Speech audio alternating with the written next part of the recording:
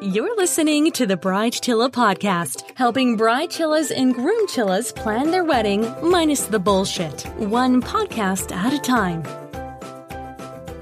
Indeed, Arena. Welcome, everyone. I am hoping that you are having a great week. If you're not, well, maybe this podcast will cheer you up. I don't know. I don't know what the future's like. I hope this will be funny, informative, enlightening, and other adjectives. Was that an adjective? Verb, doing word, adjective. These are things that don't get stored in my brain. What is happening? What are you doing? Rhetorical questions only. You can answer back, but I won't be able to hear you. I am Alicia, the sometimes silly host of the number one wedding podcast, and I'm very grateful for that mantle. And it's really nice to be hearing so many lovely things. Thank you for your tweets of support, Instagram hearts, likes, whatever the fuck they're called, and your lovely Facebook comments as well. It's always great to have communication with you and see where you're hanging out. We've all got our various loves of different social medias, and Instagram's my current darling, only because I'm lazy. I'm not actually, that's actually a lie. I'm not lazy, but when it comes to social media, you can just post a snap, repost someone else's lovely things and move on. And it's good. It's really good. I have been doing some amazing Bride Chilla graduate interviews, which you'll be hearing in the coming weeks/months. And if you are planning your wedding and you're getting really close to the date, and if you've got a story to tell, really, I'm looking for bride chillas and groom chillas. It'd be great to have you both together, or bride chillas and groom chillas and groom chillas. That's a lot to say in one word, one sentence. The idea is to tell your story and share your stories. I've had a couple of really popular episodes where people have given me lots of feedback, and that you've sort of said, we want to hear about real weddings. We want to hear about real experiences. And that's great for me because it means I get to interview you and tell your story and share your journey without sounding too wanky. And it's funny, thinking about this, my favourite part of wedding planning when I was reading wedding magazines was the real weddings. I would always like to see what people spend their money on, what people, reported back, what worked, what didn't work. And look, to be honest, I think wedding magazines have sort of turned into giant advertising catalogues. And if you are newly engaged, and this is not just saying, just listen to my podcast, that's all you need. I'm just saying there are lots of free resources. If you haven't got the coin to be spending money on wedding magazines, buy one or two, yes, have the experience. But I would say they're not really necessary anymore. They're sort of something of the past. Wedding magazines don't necessarily float my boat. And I think you can spend your money in better ways. Personal opinion. It's nice to have something to flick through. But really, you get to the first page and you've got to flick through 48 pages of ads and everything looks the same. Again, I'm not saying don't buy them because, maybe the print industry's dead now. But you don't have to buy 50 of them because really they rehash the same shit over and over again. Personal opinion. There it is. Let's head to our very first voicemail. If you are new to the podcast, I like to answer your questions via voicemail. So if you'd like to get in touch, just visit thebridechilla.com, new website, get involved, enjoy it, and leave me a voice message. I aim to make your life easier, help you become a bride chilla and groom chilla and maid chillas. Hello out there to the maid chillas listening, and hopefully have a little bit of fun on the way. That's what mums say. We're going to have a little bit of fun on the way. And you're like, oh, fuck off. This is not fun at all. I don't mean it like that. Hopefully I've just discounted the fun along the way by saying fuck off. Who have we got first with voicemails? Hi, Alicia. My name is Alex, and I'm from Bethlehem, Pennsylvania. I love your show. I have been binging on it so much. It gets me through my work day. I listen to it practically 8 hours a day at work. It's fantastic. Anyways, I've got some questions for you. Naturally, you would assume that since I'm sending you a voicemail. I was wondering about falling into this brainwashed mentality of having a big white wedding with a fancy dress and the fancy dinner and spending lots and lots of money for a day that is super, super rushed.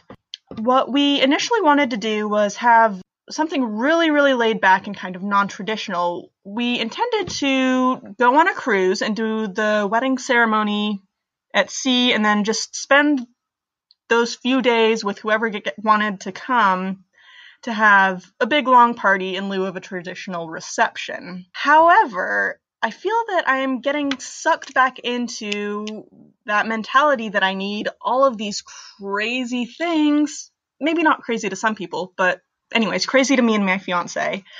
I feel like we're getting sucked into this and I don't know how to get out. Help! Some advice on that would be lovely.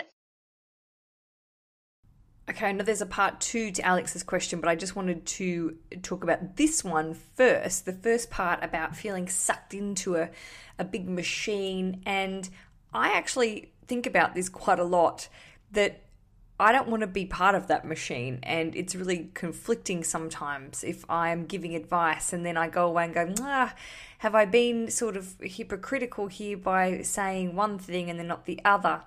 And I think when it comes down to feeling like you are creating something that is quote unquote authentic and true to yourself, that, and I say it in that tone because I have to be slightly cynical with this advice, because I feel like a lot of wedding magazines and blogs and extracurricular information places will say, plan this beautiful, individual, unique wedding, and it just looks like everyone else's.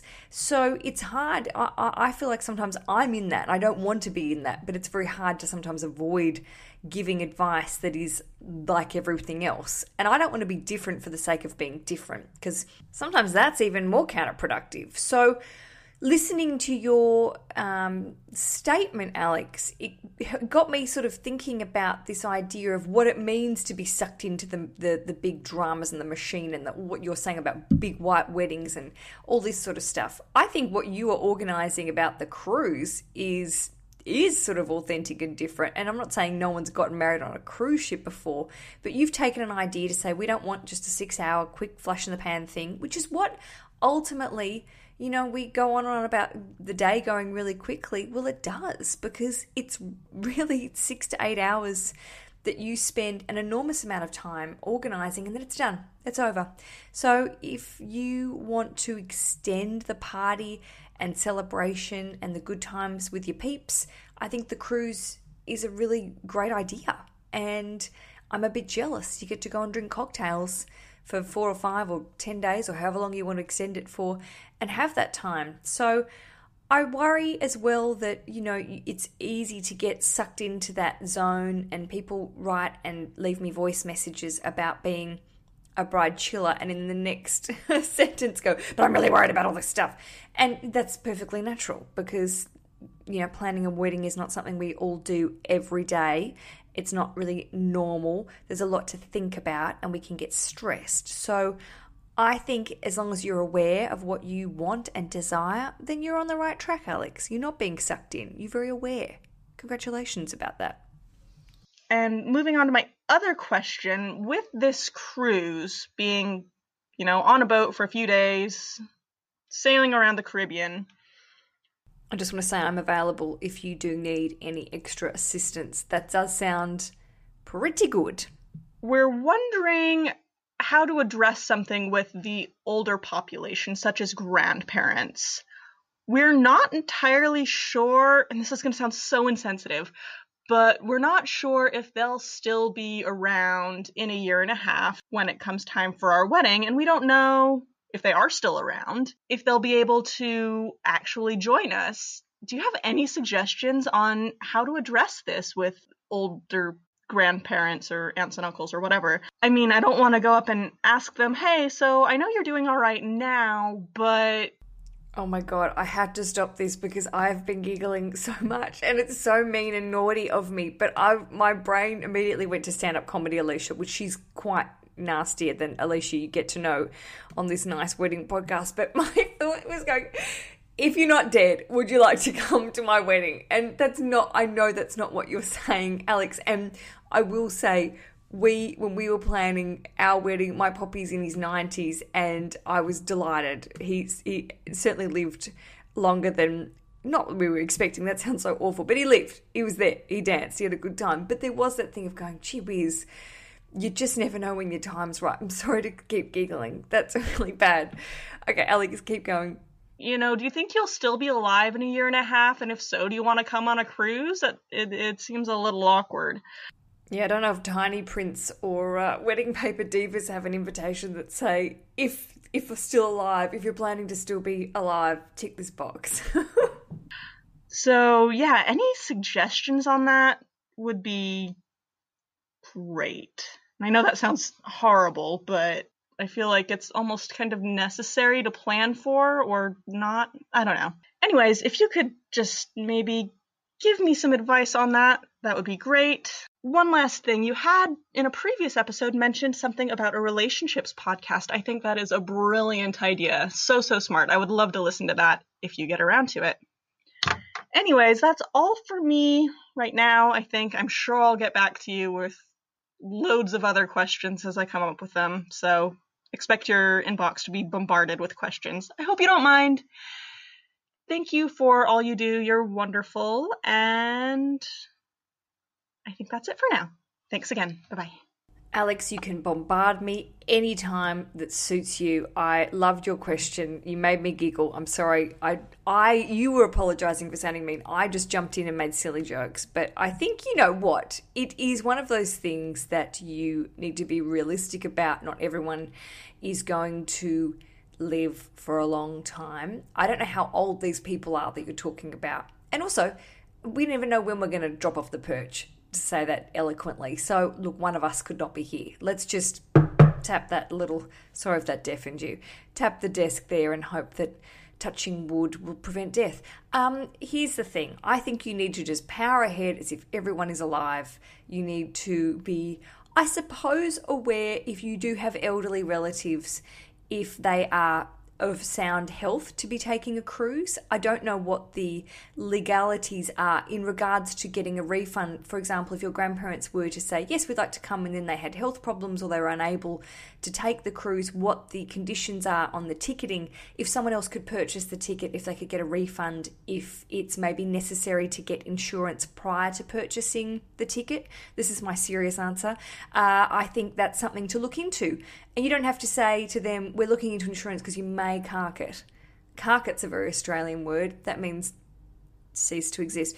But I do think it's worth just doing a little bit of investigation. Again, insurance is something that I am a little iffy on when it comes to wedding stuff. But I think travel insurance, we always get travel insurance because you just never know. And I know that you go into car insurance and stuff and people go, it's a rip-off. But I feel like travel insurance, when you're going to foreign countries that may not have as good a healthcare systems that you may have at home, it's always good to cover your ass, pay the extra money. So if Nana, Poppy, Grandma, Grandpa, Moo, Mama, whatever are coming along, and there are potential health implications, I think you need to do some research into that. Be alert but not alarmed is what they say, and just be aware. Information, knowledge is power, and it puts you ahead of the game, but you don't necessarily need to say, we're afraid you may die before the wedding, so we're just covering our asses. I suppose that's not something you need to be telling them,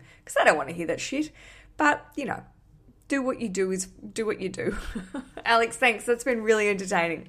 I hope people don't find us, me, insensitive. Not necessarily so. Yes, do get in touch. Leave me fun voicemails. I loved, honestly, that just really made me happy. I don't know if that's just says a lot about my sense of humour, but I really appreciated that, Alex. And I'm glad that you asked, because it is one of those questions, I suppose, that I'm sure people out there are going, I've just got some really old people. Are they going to make it? Who knows? Just grip on. Of course they'll make it, because they're probably old people like free stuff. They like to go to events. They'll hold on for dear life to be able to come along and boast about how gorgeous their grandkids are and great aunts and nieces and nephews and all that sort of stuff. They'll want to be a part of it. And living's pretty good. All right, let's get to the next person. Lovely Mel has left me a pretty chunky message. I'm excited to hear what this is all about.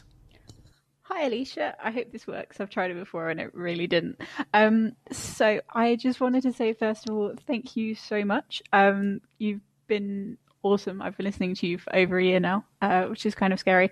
But especially recently, your podcasts on mental health and dealing with anxiety have been completely brilliant.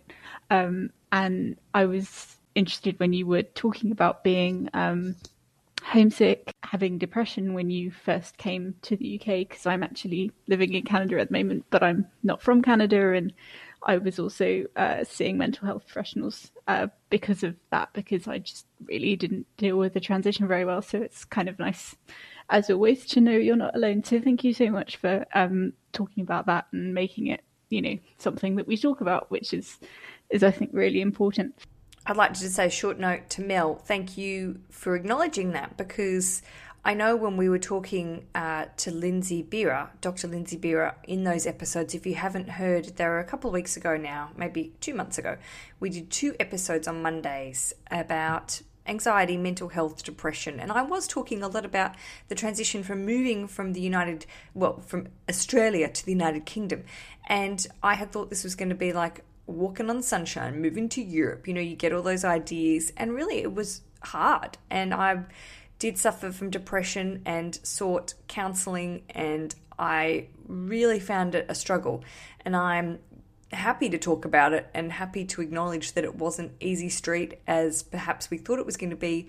And what I particularly found challenging was that Rich was really thriving here and I wasn't. And it wasn't until I started doing this podcast, to be honest, that I felt like I had purpose for being here. Because I came from Australia where I had quite a good sort of thriving, I don't want to say thriving career, but I had stuff going on. And here I didn't know anyone, and I just thought, I'll get a job in TV, it'd be really easy. And it wasn't. So I'm more than happy to share these experiences. And Mel, I'm glad that I'm not glad that you had the same sort of struggles moving to Canada, but I'm glad that you sought advice and that you're working through it, because it's tricky. Moving countries is hard, away from people that you love. Living, not even countries, living across the other side of a country, living away from people, your support networks, can be particularly challenging. So anything I can do to be honest and helpful and tell a story, I'm happy to do. So apart from saying thank you and telling you that you're amazing, there are a few things that I kind of really wanted to say, some kind of tips, I guess, things that I haven't heard you talk about yet, but I think other people might be interested in, and also some kind of dilemmas, I guess. I don't know if that's too strong a word, which I'd be really glad to hear your feedback about. The first one is something really awesome I did recently with my fiance, which I think other people would love, which is that my fiance and I actually made our own wedding rings, which sounds like they're going to be made out of hemp or something. They really are not. They look like real wedding rings, I promise. There's a great jewelers in Toronto, where I'm living at the moment, where you can go along and they kind of show you what to do. You start out with like a little strip of gold or whatever metal you choose, and you sand it and you solder it together, and then you bash it all out, and eventually you end up with something that is genuinely like a proper wedding ring. And it was really, really cool. And it's also kind of a nice way of making that homemade thing, which I guess lots of us are trying to do with weddings, kind of a bit more permanent. So yeah, Devil's Workshop in Toronto was where I did it. They were completely awesome.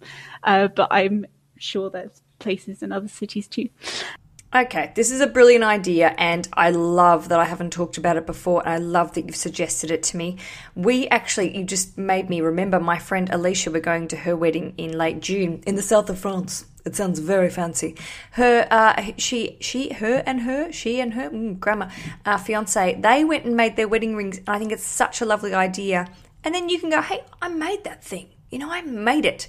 And I put it on my finger, and I'm wearing it forever. It's a great idea. It's a lovely gift too, I think, to each other, that you actually go along and fashion it, and a nice day out. So thank you, Mel. It's a great suggestion. I have Googled it. There are places all over town. I know in London there are 2 or 3 places that came up in the Googs.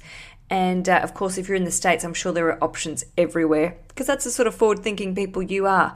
Not as many in Australia, but I'm sure they're popping up. And have a search. I think it's a fantastic suggestion, Mel. Thank you. An idea that I haven't heard you talking about in the long-running discussion of the whole wedding gift issue, but which we're trying out and which we think might be kind of cool. And our guests so far seem to be kind of positive about the idea, which is to, instead of asking for gifts, we've said, because we're going to be moving back to the UK and obviously living in Canada, we haven't seen people properly in a while. We're going to have a calendar at our reception. And we've said we'd like people to just kind of pick an evening or a weekend or whatever when they'd like to come round to ours for dinner, or we can go out and see a movie, or, you know, not something where anyone has to spend a lot of money or do anything fancy, but just a chance to catch up properly, because we know at a wedding, realistically, you're not going to be able to talk to everyone. So we kind of thought that was a cool idea. And so far our friends and family and stuff seem to be really enthusiastic about it. So it's kind of cool. It's a way of, like, the gift of your time and your friendship and stuff. That sounds a bit weird when I say it out loud, but we wrote a funny message and kind of explained the idea, and people seem to be really on board. Another fantastic idea. This is the Mel show today because she's smashing it. She is smashing the shit out of it. The calendar idea is lovely. People are always asking about gifts, as you say, and trying to figure out, if they don't need stuff, how to then get people on board to either not give them a gift or to then get some money or go on a honeymoon fund. I think these are all lovely ideas, but the calendar is genuinely a fucking great idea. I didn't need to say fuck them, by the way, but it is. That's how strongly I enjoyed that suggestion, because also I really believe that we don't spend enough time with each other, and it says she who lives on the other side of the world from most of her friends. But the idea that we don't schedule the time even to see people that we live down the road from, I think this is nice. And if you put it in a calendar at a wedding, then people are absolutely obliged to then come along and enjoy it. Also, I think it's nice if they want to then gift you something just to add on, as they would say in the aerobics industry. We're just going to add on now. We are going to add on an idea that maybe if they want to actually give you something, they can shout you a meal. They can take you to a restaurant that night. So everyone gets a lovely meal out and, you know, they've gifted you something. But I agree, gifting friends, time with friends together is better than any crock pot or piece of shit toaster that you could ever want. The dilemma things. The first is we're doing the wedding at my parents' house. We thought initially that was a way to save money. I'm not totally sure whether that's going to turn out to be the case, but we're doing it there. And I have a relatively big family and a mother who is wonderful, but likes to have things organised and can come across, though she really doesn't intend to, as a bit domineering. And because of that, I'm a bit worried about my fiancé's family feeling involved, especially his parents. It's quite a small family. They already have felt sometimes like my family are more dominant, or don't involve them when you have, you know, awkward parent dinners and those kinds of things. And I think they are feeling like the secondary family, I suppose.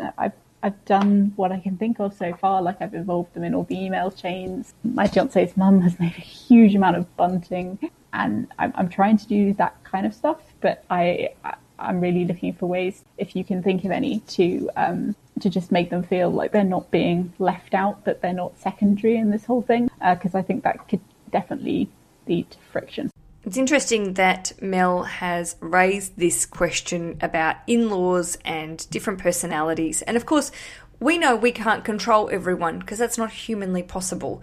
But also, I do think as a bride and a groom, bride, all parties in this situation feel obliged, especially when it comes to making everyone feel comfortable. I think we spend a lot of time in life when you're a good person, maybe people listening not thinking this and just step up. No, I'm just saying, when sometimes you are in a social situation and you know your own parents, you know how they act, and sometimes you're like, don't say that, or just be quiet or settle down or speak up, mum, or speak up, dad. So we become hyper aware of situations where you are either embarrassed or you're concerned that people in the same situation that Mel is saying, that her in-laws aren't getting a say or they're not stepping up. And to be honest, although we're all adults here, they're the super adults, they're the older adults, and it can be hard when you, perhaps like you said, Mel, you know your mum can be a little domineering and confident and perhaps is good at speaking over people or getting her opinion known, and maybe your partner's parents aren't that way. So it can be really challenging because you want to say, hey, mum, shut up. Or if you can't say that, to say, hello, in-laws, maybe you could speak up a little bit more. But it's very challenging to do that in a new situation. Even if you've been together for 10 years, you are dealing with families that have different rules, different ways of talking to each other, different social etiquettes, and different, I want to say like almost hierarchical structures. And I don't mean that in a dad's the boss, but I just mean that there are different levels of communication and how people react to each other. And it's going to be unique to each family.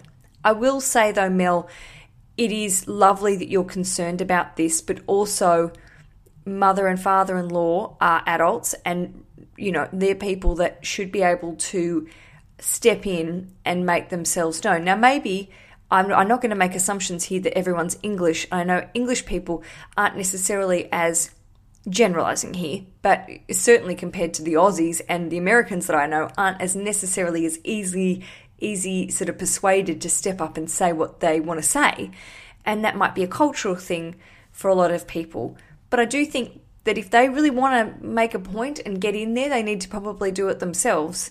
You could probably have a quiet word to your mum and say, I think you need to step back a little bit because his parents are shy or they're not as outspoken as you, and you don't have to make this a negative. You could just say, Mum, you're really confident, you're really opinionated, not everyone is good at being that communicative. So I think if you can spin it so it's not hurting your mum's feelings, but also you're giving them an opportunity, and maybe she just needs to have a little cheeky tap on the shoulder and say, Mum, tonight when we go out, back off, or just let them have a bit of a say, or I want them to be more involved and get the family all together. Now, nothing's perfect. You don't have to necessarily have all this group of people together all the time. You just need to put your head down and get through it sometimes. You can't fix years and years of people's, pre-existing social anxieties and social etiquette issues in one wedding planning adventure, but you can certainly do what you can without it stressing you out. And the other thing is that I am not wearing white. I'm wearing green. I tried on a whole load of white dresses and they all look terrible on me.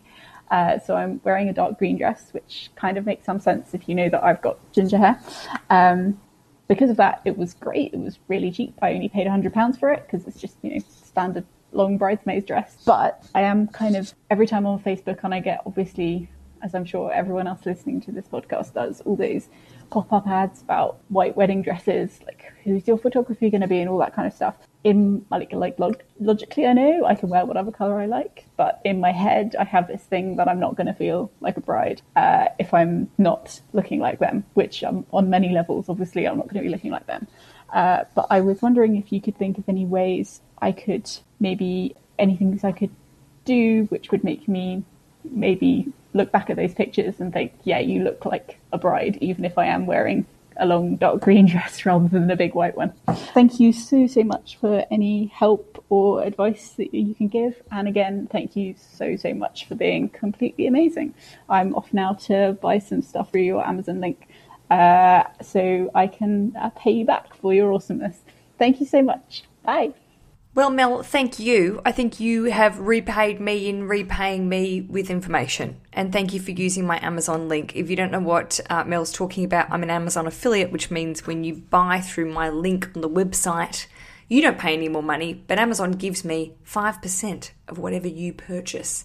So if you spend, I'm not doing maths, don't do maths because I'm going to fuck this up. Anyway, it's a really nice little way to tip of the hat. If you have lots of Amazon purchases coming up, I say, can you use my link? That would be very appreciative. Now, Mel, this is great. I just pictured you straight away with your gorgeous red hair and your green dress. I think it's stunning. And feeling bridal to me, again, we go back to this idea of what you want to look like, what you feel good in, and this idea that we're all sort of struggling with the societal pressures of what a bride and a groom should look like. And it gives me the shits, to be honest. You should feel beautiful, and you shouldn't be feeling that you're obliged to look like someone else or look like something out of a magazine if that's obviously not what you wanted to look like. You've bought this gorgeous green dress, and congratulations on getting it at such a good price. Bam. Bridesmaids dresses, girls, I was going to say guys, probably not guys. Look, if you want to wear a dress, guys, I support that as well. But I'm more saying if you are looking for a non-traditional wedding dress, if you want a different colour, bridesmaids dresses are an excellent choice. But Mel, I think maybe adding an accessory that's a little bridal. I'm not big personally on veils, only because, well, I don't know, I just think they're a bit old school, but I think veils can look stunning on many people.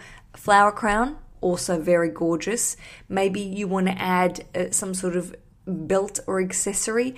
I think if it's a matter of zhuzhing up what you've got, there are lots of options. But I feel like your dress is already zhuzhed.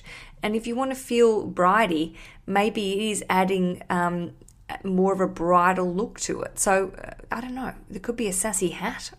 And that sounds silly, but hats, milliners going along and having something made, having a different item that is a little bit more, instead of a veil, you could have some sort of gorgeous pillbox, Jackie Kennedy, with a bit of a veil attached to it. I don't know. These are sort of things that aren't necessarily conventionally bridal, but are bridal, if you know what I mean. I think you seem very in control and organised, and we all have slips in the sense of when we are bombarded, literally, as soon as you write engaged on Facebook and you click the button, it basically opens the floodgates to everything. And just before I go today, I want to explain something to you. I've done a couple of rounds of Facebook advertising where I've tried to find newly engaged people just to say, hey, here's a podcast. And I don't know if you've ever set up a Facebook ad or if you've ever looked behind the curtain of Facebook. And someone explained this to me, and I'm probably not going to do it justice, but I'm just going to finish this with this bit of empowering information about social media. And I embrace this, but I think you just need to be aware of how they do it. So when you tick the box and you say I'm engaged, you might notice down the right-hand side of Facebook, you get a lot of wedding planning ads. And Facebook target marketing is really sophisticated. I'm not kidding you. I can basically go into Facebook advertising and say, okay, my dream listener is between the ages of, 24 and 40. She loves a practical wedding. She might think Amy Schumer's hilarious. She shops at, I'm making this shit up, Anthropologie. That's probably not, you were probably listening going, I don't like any of those things, Alicia. You're wrong. But, you can target to the point where you can, go into the county that you're living in. And that doesn't really help me very much, but it's really specific. So when you are then bombarded with all this stuff, and bombarded is the best way to say it because it's not just Facebook. Facebook then sell or share our information with a lot of other Facebook partners, which now of course is Instagram because they own that. And so you'll see if, Google, clearly they know all your stuff. I used to work for Google. Here's a bit I've never talked about. I did a year at Google in Australia and I learn a lot. It's really interesting. I think probably not best to talk about it on the podcast, but it's very interesting about where these companies and where they get the information and how they use it, and how we sort of blindly allow our personal information to go out there and details about our lives to go out there. And I'm not being super paranoid, but I'm also very aware of what you sign up to and also what information you allow them to have to then market to you and then make you feel guilty about not looking or acting a certain way. See, it did have a point to it. My rant had a point. So I think it's a matter of being able to be blinkered a little bit in what your ads you're served and not feel like you necessarily are put into the categories that they're trying to put you into, because you don't fit into those categories, my bride chillers and groom chillers. You are your own category. Yet, unfortunately, in these situations, and I use it, so I'm not complaining. It's good for my my listenership. It's good for me to share the word. But, you know, it does mean that sometimes we are put into categories that we don't necessarily belong in. That is the end of my rant today. That is the end of my show. I want to thank you. I've really enjoyed this episode. I always enjoy. I can't remember a show that I didn't enjoy recording, but I just thought today's voicemails were really informative, fun, and I've had a lot of fun. I hope you've enjoyed listening to it. And if you would like to leave me a voicemail, visit thebridechiller.com. Embrace slowly. We're all embracing the new name that will be launching. Save the date will be turning into the Bride Chiller podcast that is coming very soon. Branding is looking particularly sexy. Am I allowed to say that about my own business? Oh, really nice.